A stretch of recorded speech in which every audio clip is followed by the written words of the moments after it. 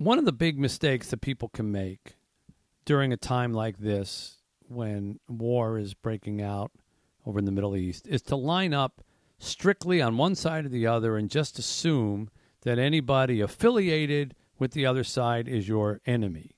That's a terrible mistake to make.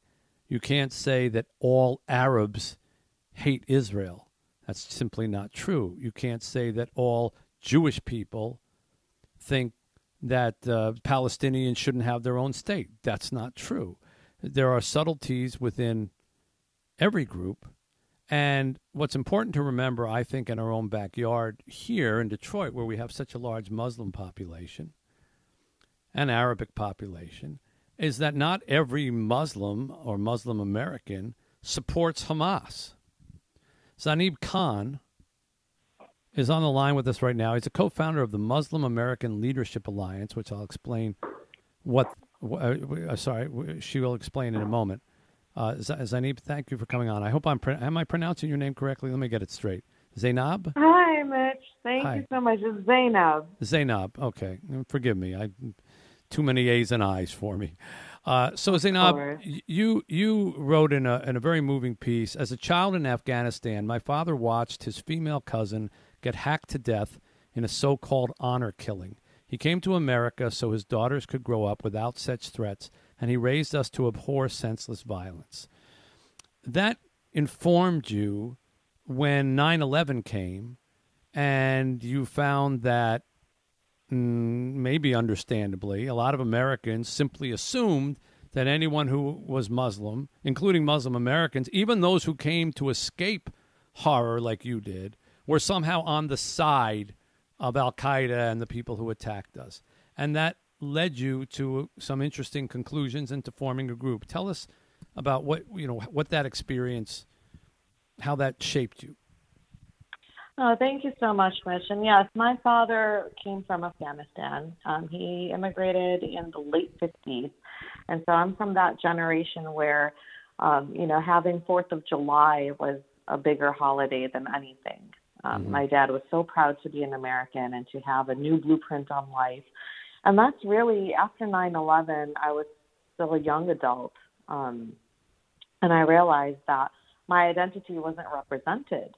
It was either a victimhood narrative or you're a terrorist or you have to justify what your story was to be Muslim and to be American. And I felt like this was so boxing in, right? This was just such a monolith that was created by the media for what Muslim American representation was. And so when I launched Mala, I did it with a group of like-minded Muslim Americans. We were in our 30s at that time, and 30s and 40s. And looking back at it, we spent the past 10 years, Mitch, putting Muslim Americans more branded in a mainstream brand, right? So we archived and collected over 1,200 stories of Muslim Americans. We did events ranging from, grassroots, community arts to art gallery exhibitions. We even did programs with the Dearborn Arab Museum. We did programs in Flint, Michigan. We spotlighted Muslim American leadership, first generation, fourth generation, converts, reverts. And I felt like all of this came to a crashing halt when, this atrocity happened on October 7th. We have to keep in mind, as Mala, as one of the founders of Mala, one of the cornerstones of our programs, has been partnering with Jewish American organizations. And we did this without caveats on their identity or their belonging or their sense of belonging with Israel, because we have to create and lead by example for what the meaning of tolerance and pluralism really is. And I felt like that was lacking in the Muslim American community, hence the programs that we did that was interfaith. Right. So I want to ask you about something you said. It all came crashing down. That was a phrase that you just used. So on October 7th, a number of things came crashing down.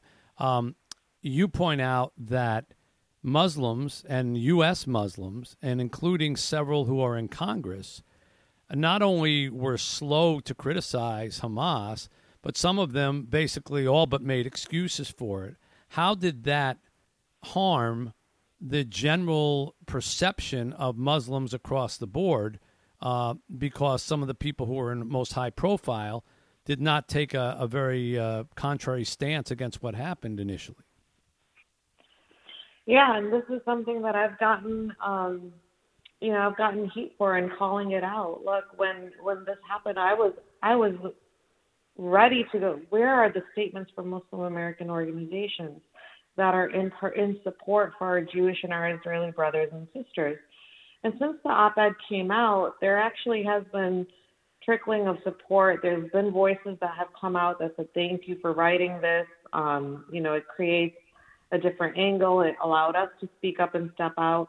But I was very disappointed, Mitch, and I will be honest, I was thinking a statement would go out from all Muslim American organizations condemning Hamas, condemning Islamist terrorism, showing solidarity for our Jewish brothers and sisters, and I didn't see that.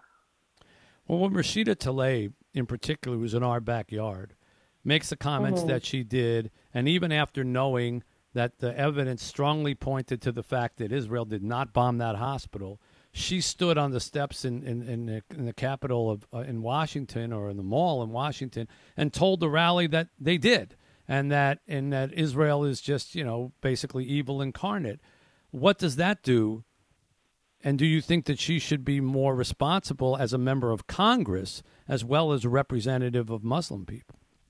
She should be responsible in many, many, many ways. Her response, honestly, Mitch, I think it confirms the stereotypes of a lot of where Islamophobia comes from. She actually fans the fuel.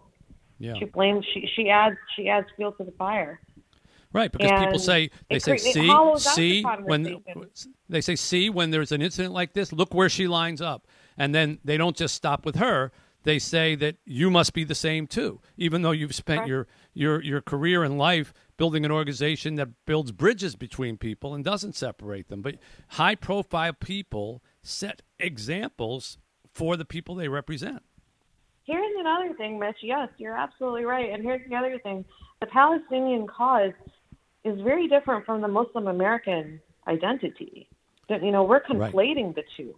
And by having leadership like that, it conflates the two.